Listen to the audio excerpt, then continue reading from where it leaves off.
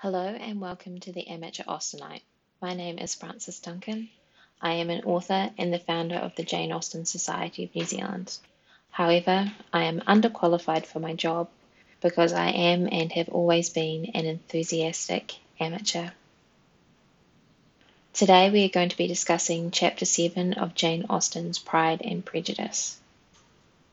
In Chapter 7, we finally get background on the Bennets in Meryton, very late in the book. The militia's in town. Jane visits the Bingleys and becomes ill. Lizzie visits her and is invited to stay. Often the opening chapter of Jane Austen's book will establish the family, how much money they have, where they live, all that sort of important stuff. So chapter 7 is quite a long way in to actually talk about that. It says Mr. Bennet's property consisted almost entirely in an estate of $2,000 a year, which unfortunately for his daughters was entailed in default of heirs male on a distant relation, and their mother's fortune, though ample for her situation in life, could but ill supply the deficiency of his. So here's foreshadowing to Mr. Collins too, the heir apparent. We learn that Longbourn is only 1 mile from Meryton and that Catherine and Lydia went there quite often as their minds were more vacant than their sisters and they needed the entertainment that Meryton provided to give them something to talk about in the evenings. The younger sisters are also more excited by the militia being in town. Their mother says they will not think about officers any more than we do when they're our age.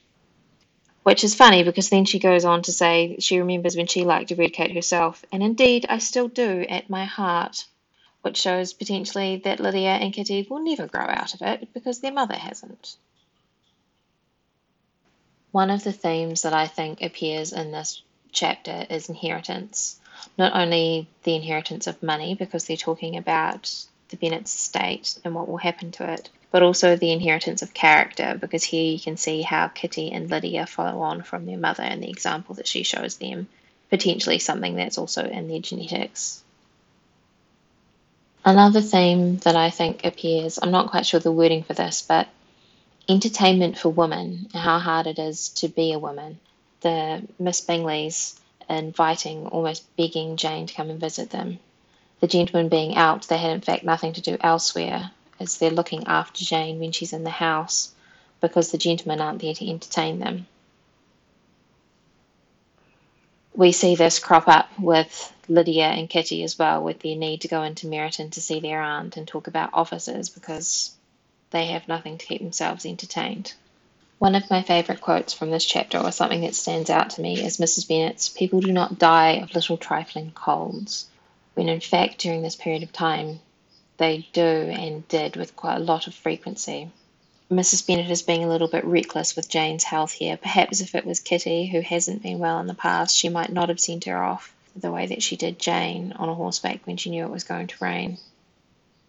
But she is very scheming, and the scheme worked because Jane did have to stay at Netherfield for the night. And it's just a bonus to Mrs. Bennet that she gets to stay longer. She's very good at seeing some things from the positive point of view. Another quote that stands out to me in this chapter is, "The latter was thinking only of his breakfast." They're talking here about Mr. Hurst. He and Mr. Darcy both weren't saying anything when Elizabeth arrived. The former, Mr. Darcy, was divided between admiration of the brilliancy which exercise had given to her complexion and the doubt as to the occasions justifying her coming so far alone.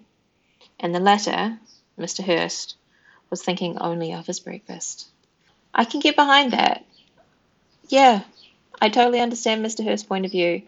He has to wait for Elizabeth to disappear so he can eat his breakfast, probably, because they probably all stood when she arrived and were talking to her, and he was probably going, "All right, can you go now so I can sit down and finish eating?"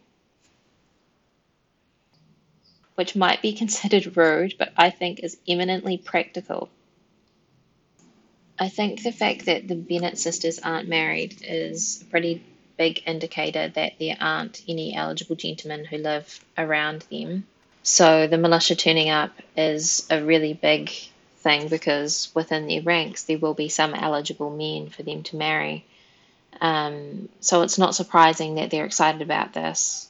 Also, who doesn't get excited about a man in uniform? I mean, people that are attracted to men.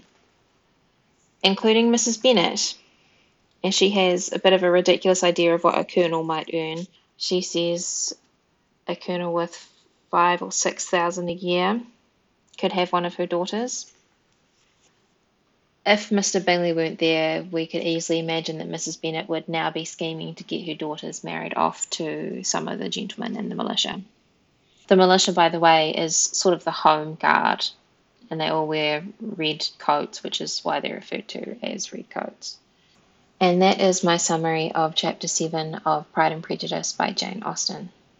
My name is Frances Duncan. You can find me at francesduncanwrites.com and on Twitter at Frances_Duncan. Thank you for listening, and I wish you happy reading.